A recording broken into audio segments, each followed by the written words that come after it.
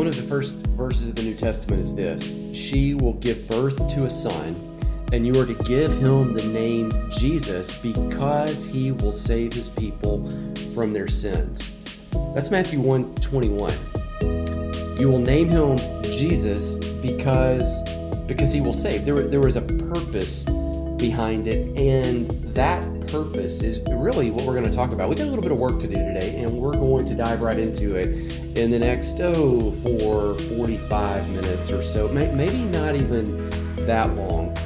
I'm Andy Jenkins, and welcome to my podcast. I am so honored that you've taken some time to join me while you're driving or running or doing chores around the house or building something, creating something, drawing something, painting, whatever it is that you're doing. Thanks for joining me right here. I'm up in, I think this is probably the last one that I'm going to record from the kitchen at the Hilltop. The Hilltop's just really what I refer to as my house. I've been doing some renovation up here, and I have recently knocked out a window, had an exterior wall, knocked out a window in what was my little girl's room. Her name is Miriam. I call her Minnie, M-I-N-I. Long story behind it, explain it a different time.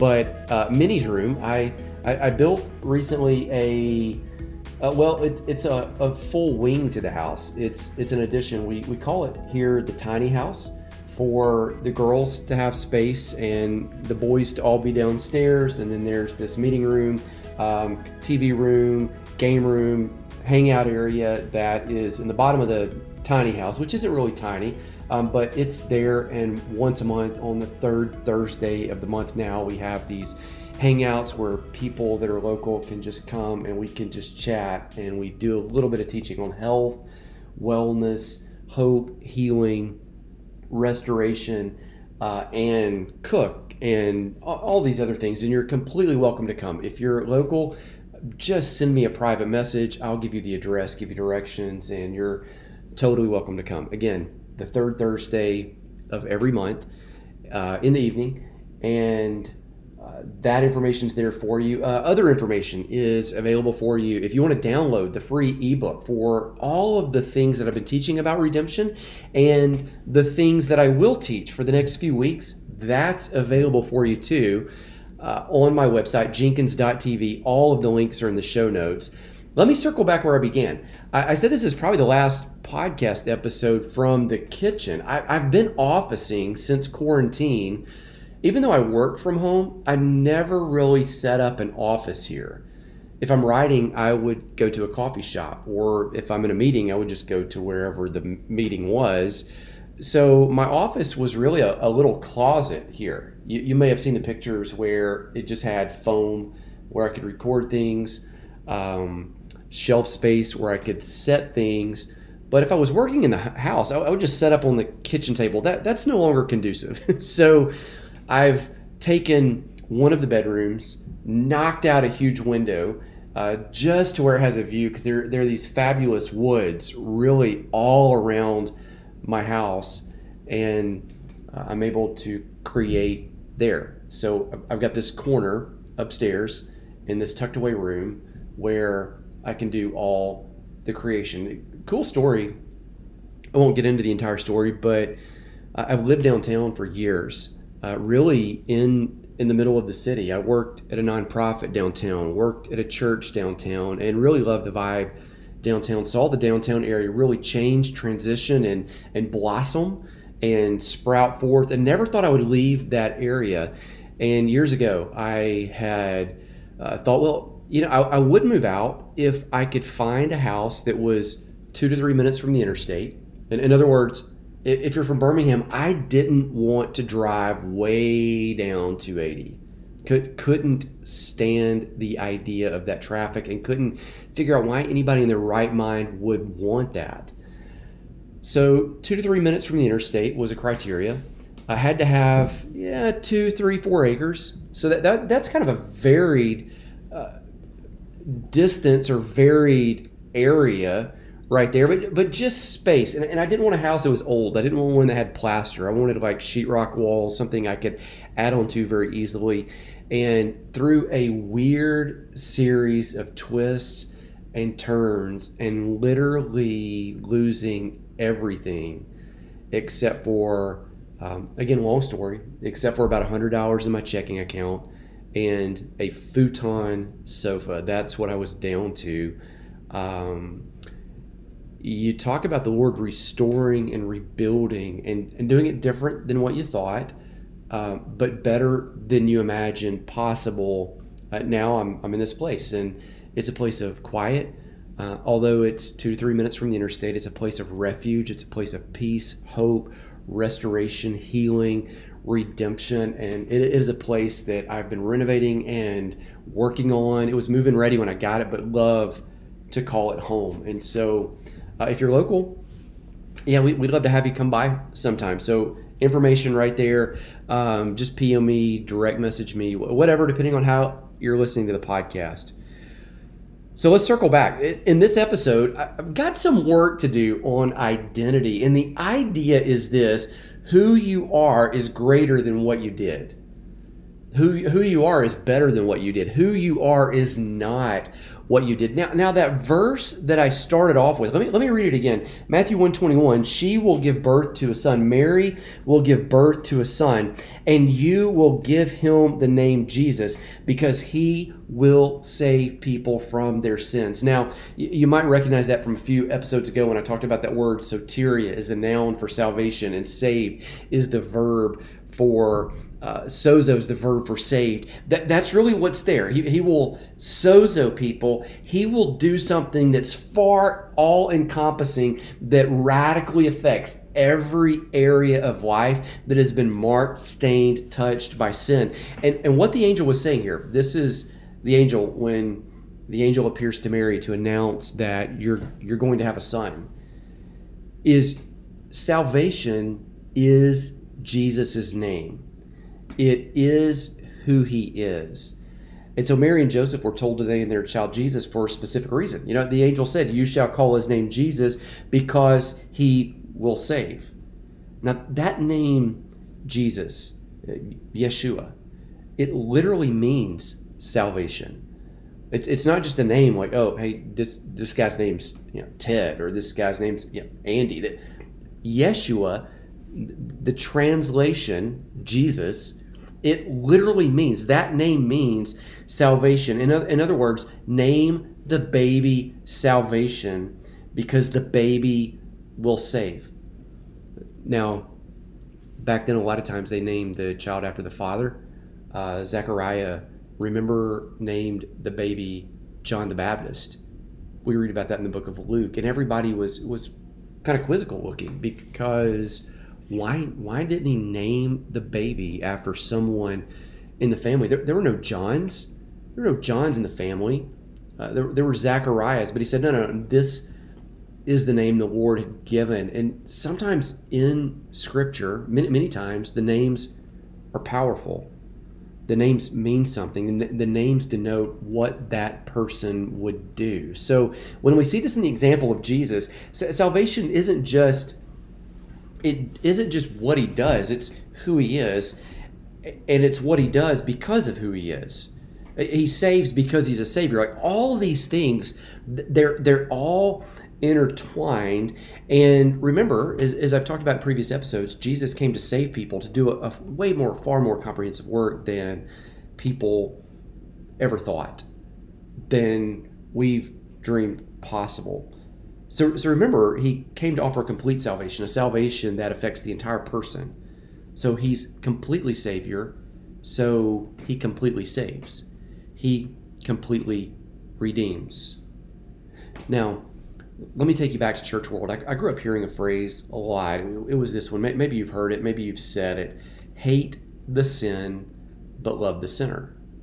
Hate the sin, but love the sinner. Now, that statement, it's well-intended, but there's a big problem with it. And the problem is this: sin does not exist separate from people. So if maybe you realize that sin is specific, sin's not just this nebulous thought or idea that it's out there. Like, it's actually a specific action that occurs when people do it. You could just insert specific sins and then say, hate the sin but love the sinner, and maybe just insert some of those sins. Like, think about it like this. Would you say, I hate pedophilia, but I just love people who molest innocent children? Or I hate terrorism, but I love guys who drive semi trucks through tourist areas, intentionally mowing over people. Or I hate human trafficking, but I love guys who abduct young girls and then sell them as sex toys. I hate gun violence, but I love people who walk into shopping malls and open fire on innocent people. You see, that's hard. In fact, it's almost impossible.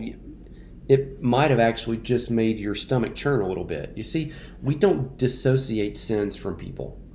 Sin only exists because people sin. You can link every sin in the world you see back to a person. It's not just a thing that's out there. It only exists because of people. Again, you can't dissociate sin from people. Now, on some level, we understand that to be true. That's why many of us who've been entrenched in sin, I mean, I've got a past of, oh goodness, so many mistakes. And it's why when we do that, we tend to look back in that rearview mirror and still look back with some sense of shame, regret, some sense of, do I deserve the life that I'm living now? Do I deserve to go forward? Do I deserve to be free? Like, we constantly look over our shoulder thinking somebody at any point is just going to pull this whammy and just kind of knock us over with the truth, because we still identify ourselves with that sin. Even years after it's over, years after we're on the other side, we still understand that sin is personal. Like, we get it that sin only manifests when a person takes action on something and it's done. The problem is that we all act and sin, and then once we sin, we continue sinning so much that really sin becomes indistinguishable from our identity at some point. In the same way that salvation was indistinguishable from Jesus' identity, the ruts that we create, the sins that we fall into, often intentionally, like they become part of our identity too.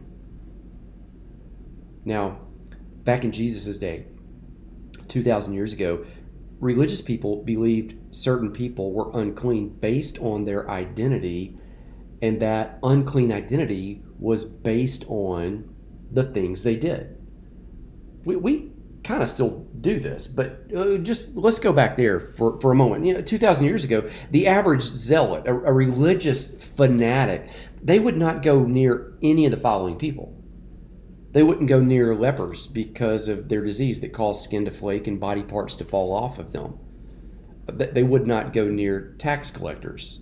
Tax collectors were viewed as traitors, as sellouts. They would not go near bleeding people, but because you could become, here's what they thought, contaminated by that person.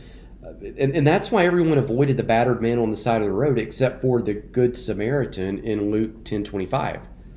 They wouldn't go near adulterers. They felt that a person that could not be trusted even by the person with whom they had made a covenant relationship with, they couldn't be trusted by anyone. That sin was too great. Those are people that they would want to stone.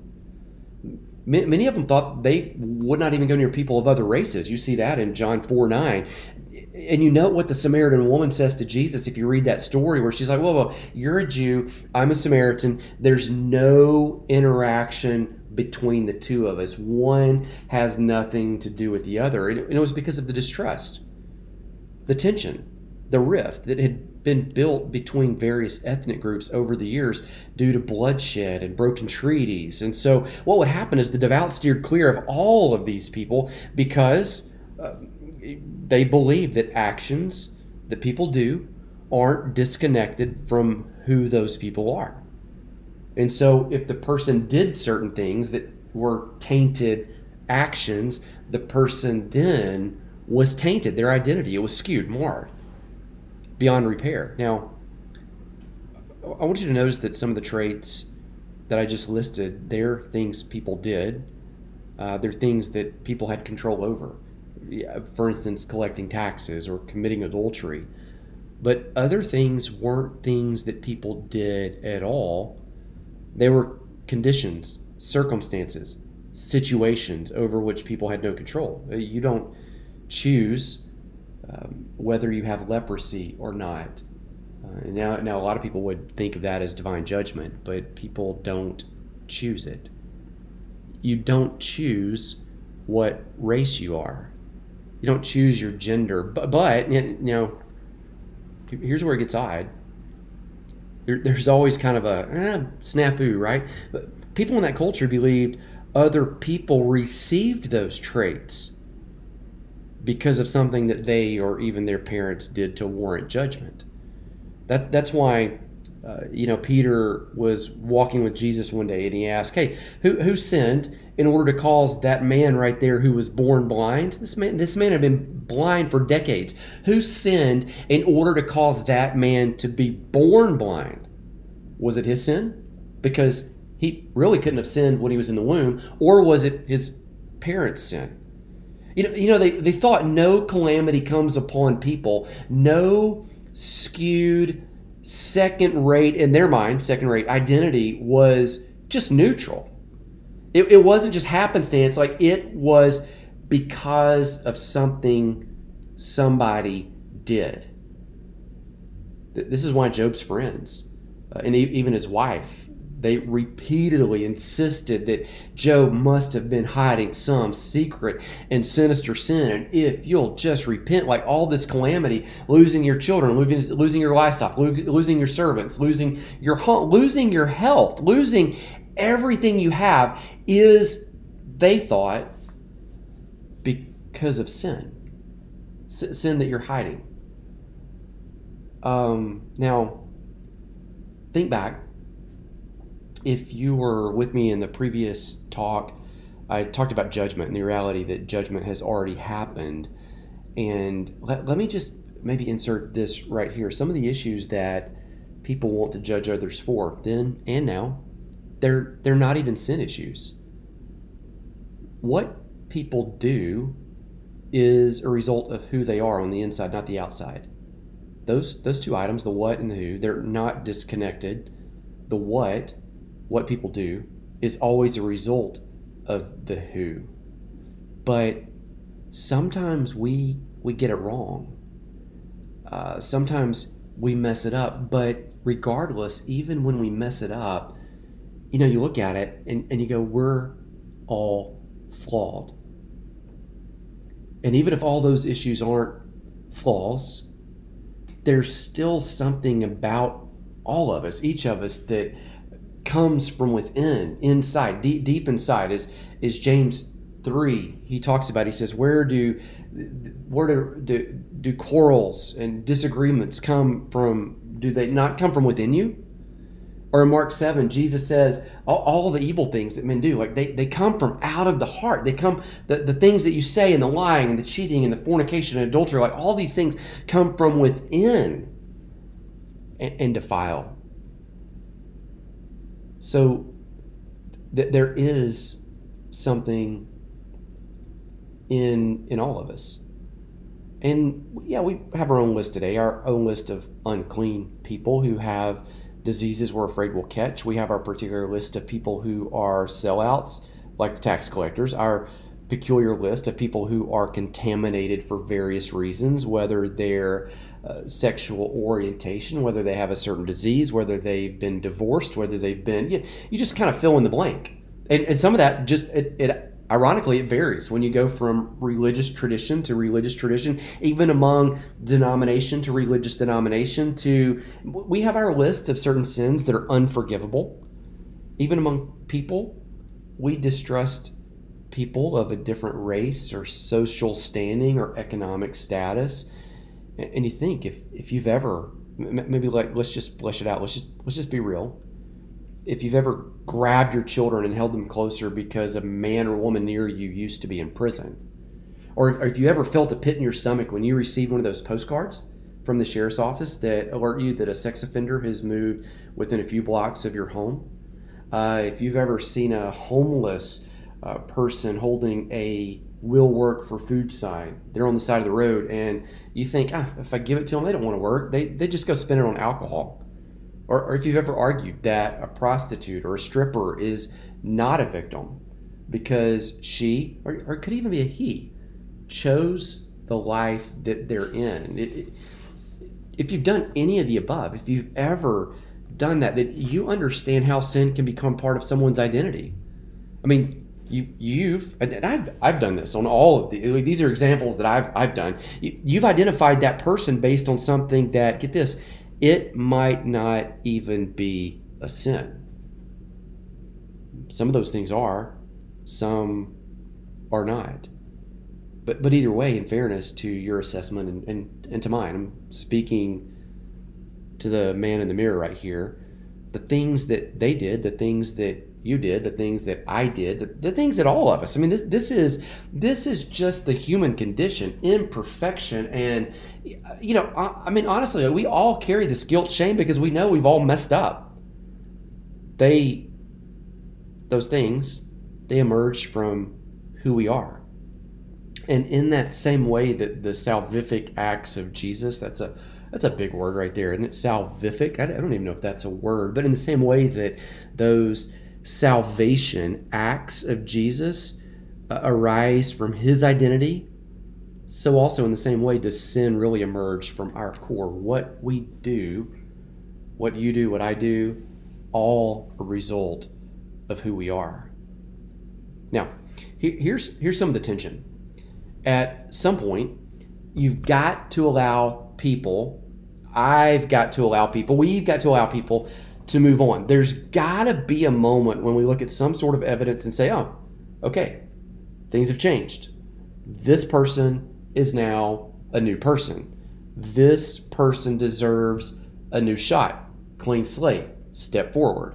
Remember a couple years ago, it's been about 2.5 years ago, and man, I had royally messed up some things in life, and I went rock bottom into a pit. Not a story I'm hiding from you, just a story I'll share at a different time. I remember at that instant just being in utter despair, and I remember several different people. One was a friend of mine named Les. Another one was my dad, looking at me at two separate instances in about a 2-day period and saying, hey, what you did is past.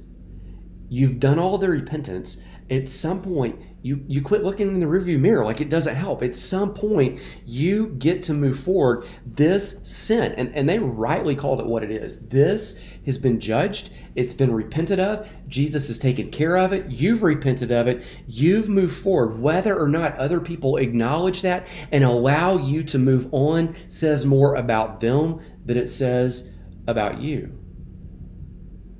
And so you go back to the list I just gave you a moment ago. You think about it, is the fact that someone that you know, someone that I know, and when I was teaching this information the first time at the Dream Center, I kind of alluded to that a few episodes ago, and I'd just say it. I had, goodness, 25-30% of the people that were there in those weekly meetings had been in prison, and I would just say, hey, is the fact that you used to be in prison actually a current sin? No, you might have done something to merit getting there, but you did the crime, you did the time on a temporal level, it's done. You did the sin on an eternal level, you look back at Jesus, it's paid for. You may have some temporal consequences in the real world to work off the behavior in some sense, like society may demand or command something, but it's past. You get to move forward. That's what you did. It's no longer who you are. And what you did in the past might have emerged from who you were then. But now you're new. You think about it, really, is a past offense of any kind, any past offense, any addiction, any theft, any broken relationship, broken covenant, even on your behalf. Is that unforgivable now? Even if we admit and say, yes, it emerged from who I was flawed, I was hurt, I was in despair. I mean, there's always so many extenuating circumstances, right, that put pressure on the soul. But in the end, it comes from the inside out.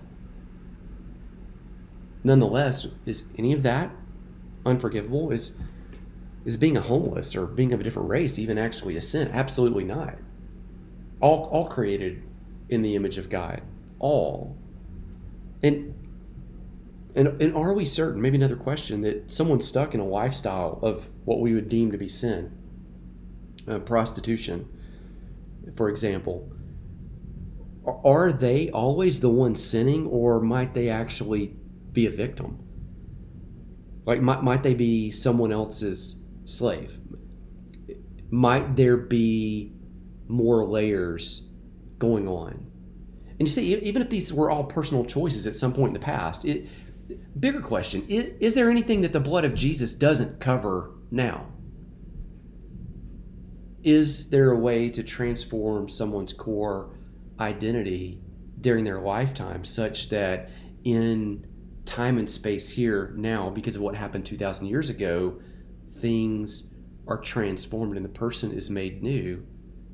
And the answer is yes.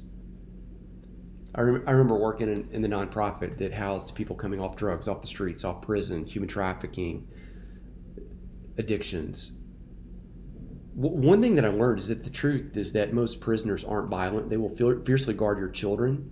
They will overprotect them on your behalf. That was my experience. I worked with that group for almost a decade. Most homeless people, they want help. Now, despite the fact that, yeah, there's some that milk the system, most of them don't want to. There are many strippers and prostitutes who are stuck, trapped. They were tricked into a way of life. And I'm not excusing anyone's actions. I'm simply observing that there's usually more going on than what we can see with our simple drive-by arguments and judgments. Most people are actually doing the best they can. And whereas you and I like to judge sin as black and white and right and wrong, most of life happens in varying shades of gray. In other words, you can't really understand anyone apart from knowing, and I would even say getting in the dirt and walking with them in their story. And many of those people, in fact, I would even say most of them, at the core, we're all alike. Different details, for sure, but struggling amidst sin, imperfection, identity, and stuff emerging from who we are. Now, here's one of the issues. Maybe just kind of another layer to this. Maybe just let me pose it as a question. Like, have you ever been to an AA meeting? If you have, most of the time they would get up there and say something like this: "Hi, I'm Andy. I'm an alcoholic." And everybody in unison, "Hi, Andy." Or if you want to use language like I referred to in a previous episode, "Hi, I'm Andy. I've been set free, but I'm still identifying myself as a slave." You see? Like, that's the language so often we use, is even after we're set free, our soul, our mind, we still identify us based on where we were. The reality is, thousands of years ago, I think in the Exodus story, if you met Joshua and Caleb on the other side of the Red Sea, this side, so they passed through from Egypt, from slavery to freedom, they wouldn't have identified themselves based on the past. You wouldn't have met them and seen them referring to themselves as slaves. You would have met them based on the present, even while they were wandering through the wilderness. Like, even in that moment, over and over, you see this idea that the children of Israel keep saying, "Hey, back when we were slaves." Like, they didn't just erase their history. They didn't just pretend it never existed. But over and over, there's this refrain that was then. Now, things are different. And by the way, if you don't know who Joshua and Caleb are, they're the two of the men who left Egypt in the Exodus. They were the only two spies who believed that Israel could conquer the promised land. And then when everybody refused to go in because of giants in the land, they're the ones that 40 years later, after everyone else died in the wilderness, they got a chance to take the land. Okay, so now with that, I'm not picking on AA, I'm not picking on NA, I'm not picking on any recovery group that would identify you or that you would use to identify yourself based on past mistakes, past sins, past addictions, past issues. The truth is, I'm actually for anything that helps set people free. In fact, I would say all of it is Jesus's freedom. It's just different. It's just different outlets that he uses. And the reality is, just so you know, I've actually attended recovery groups before as a participant. The bigger issue to me is that we do this with all kinds of sins, this labeling ourselves on our past rather than our potential. And we do this, I think, because of this idea that we understand that those sins were once part of our identity.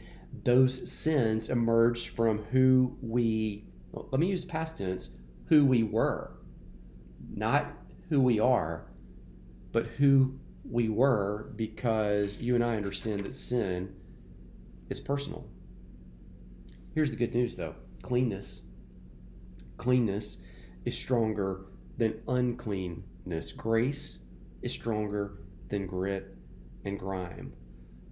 You could understand it like this: light always overpowers darkness. When you flip on a light switch, it doesn't struggle. Whenever and wherever light appears, darkness simply disappears. And when it does, that darkness actually, where it's present, is it doesn't just flee. That darkness that's there is actually transformed into something completely different.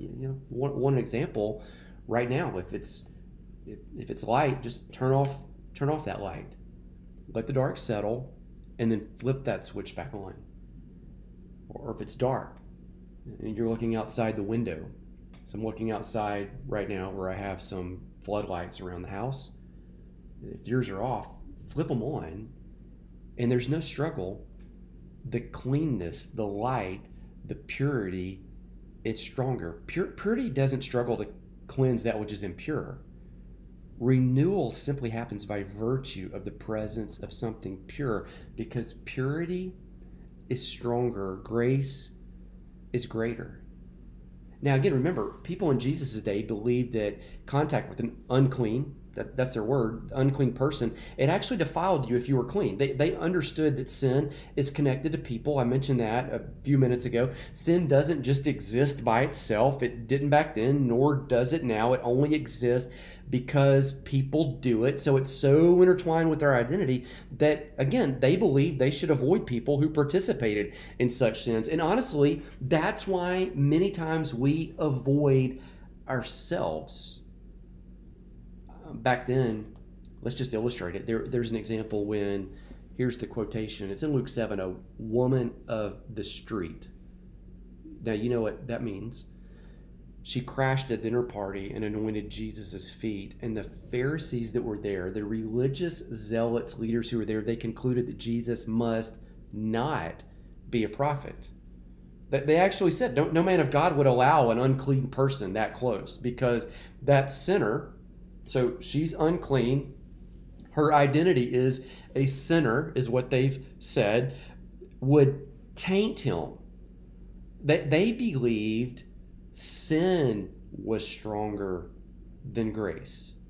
So she's there, she's anointing his feet with costly oils. And of course, everyone at the dinner party, which again, she crashed, interrupted, she's uninvited. Everyone there knew exactly where she earned the money for that gift. Dinner host, Luke 7:39, mutters to himself, if this man were a prophet, he would know who. He would know what sort of woman this is who's touching him. She's a sinner. He just articulated what all of them thought. But there's this. Have you ever noticed how often Jesus reached out to people like that? To, quote, these people, the unclean people? It's almost as if he intentionally went out of his regular routine to touch these people and pull them close. Furthermore, they were the ones who were actually the most comfortable around him. They gravitated toward him, knowing that they would be accepted.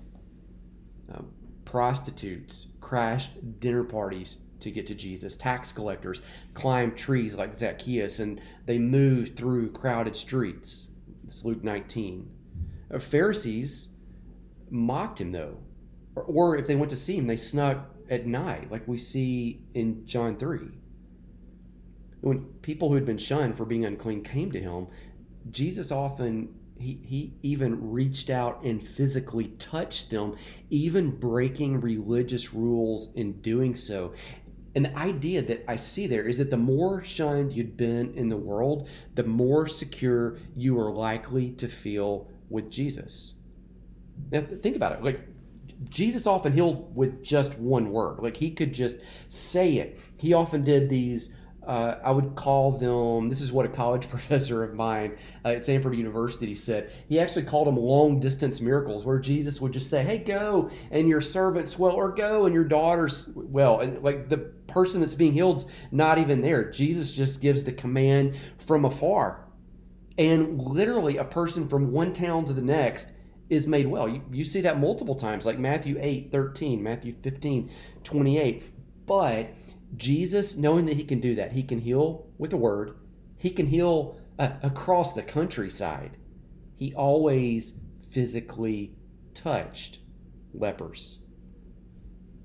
You think, well, why? I mean, the Old Testament law said that if you touched a leper, that now you were considered to be unclean. Why? Well, it's because those people, the quote, unclean, had been ostracized. And everybody's thinking and judging them harshly, because if anything's wrong with you, it's got to emerge from who you are. There's got to be something, not just what you did, but who you are. Your identity is flawed, what they thought. Those people, they'd been judged so harshly that no one would even come close to them. They had been denied human interaction. They'd been judged. And people, me, you, the person that you have a frustration, a rift with, people that I have a rift with, prostitutes 2,000 years ago, lepers who fell at Jesus' feet. People weren't designed to carry the weight of judgment. No one is. We can't carry it. That's why we crumble under the weight of shame. And that's why Jesus took it. We were designed for hope. We were designed for redemption. We were designed for freedom. And so you see, like in Mark 1:40, there's this story where this leper comes in and says, hey, Jesus, if you're willing, you can make me clean. And Jesus says, I am willing, but be clean. And then it says, as if Mark's intentionally drawing us to it, Jesus deliberately, intentionally reaches out to touch the leper. It's almost like he's saying here, hey, your uncleanness, it won't make me unclean. But my cleanness, it will cleanse you. In that story, Mark 1:44, Jesus then instructs the healed, but now former leper, don't go tell anyone. Go show yourself to the high priest and offer the sacrifice for cleansing. Now, this is interesting because the high priest is the one, according to Leviticus 14, he's the only one that could verify that the leper had been healed, that the leper had a new identity. And then, only then, that leper would be welcomed into the community. Everyone would then, after that pronouncement, accept him as clean. So when Jesus is doing this, Jesus healed the man physically, and by doing so, he's healing that man's relationship to the faith community. He's restoring relationships. And just really as a side note, a footnote, what I see there is redemption, true biblical freedom. It always does this. It frees us to walk in relationship with God, and it frees us to enjoy other people. It doesn't fracture relationships. It heals, it mends, it brings them together. Now, in this story, there was a problem, though. That leper is overcome with joy, and he begins to go out and freely spread the news of his healing. In other words, he didn't just go to the high priest and say, hey, examine me. I'm healed. Here's the sacrifice that I offer on behalf of this as an act of worship to my Heavenly Father. No, he goes out and just exclaims among everybody, hey, Jesus touched. Jesus physically touched me. Now, I know the reality is it would be hard for you and I to not share that. But, big problem, according to Leviticus 13 and 14, Jesus himself was now ceremonially unclean too. According to the Old Testament law, he had to leave town. Presumably, he had to go live among the lepers as well as anyone else who had been excluded from the local faith community, which is exactly what he did. Per the written Old Testament law, he would need to go after that and show himself to the high priest and verify that he was clean.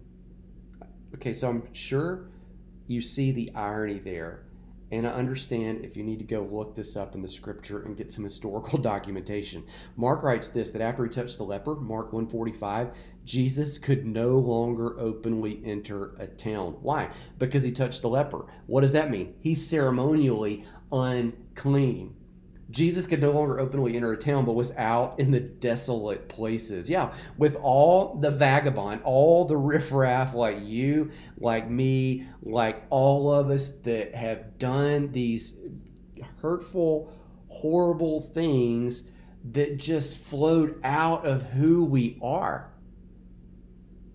But there's this man that meets us out in the desolate places and says, no. Come on. Come in close.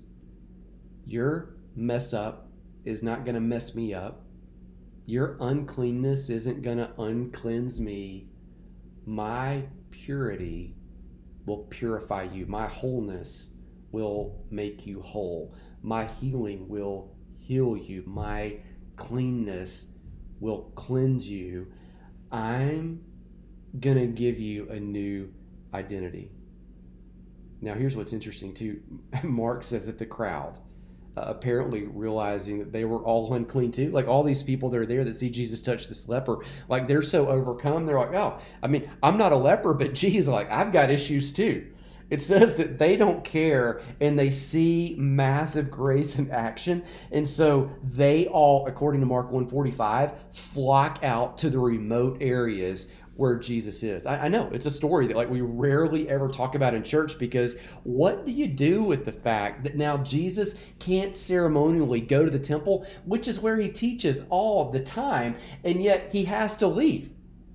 And the crowd that's not even ritualistically, ceremonially unclean is so overcome that they leave too.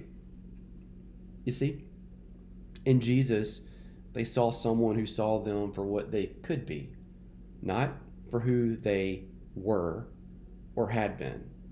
They saw someone who saw them as free, even while they were still slaves. His presence was to them and is to me, to you, an invitation to something more. Again, it's almost as if he says, hey, look at me, like lift your head. Off with the shame, look at me in the eye, and let this sink deep into your soul. I know what you did. I died for it 2,000 years ago. All of it. All the past, the present, even the missteps that you'll make in the future, and who you are now is greater than what you did. What you did might have emerged from who you were, but that's gone. Look, my uncleanness, there is none. Your uncleanness, give it to me. It won't make me unclean, but my cleanness will make you whole. And then it's almost as if he continues and says, even if others don't see it that way, I'm willing to take your label and your stigma upon myself, even like I took the label and the stigma of the leper, of the woman of the street, of others who had messed up. I can take the label because who you are, who you really are, it's greater than any other thing that might define you in this moment, that might define you at any point in the future, that might define you ever.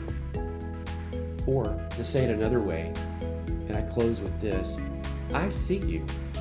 I see who I really created you to be.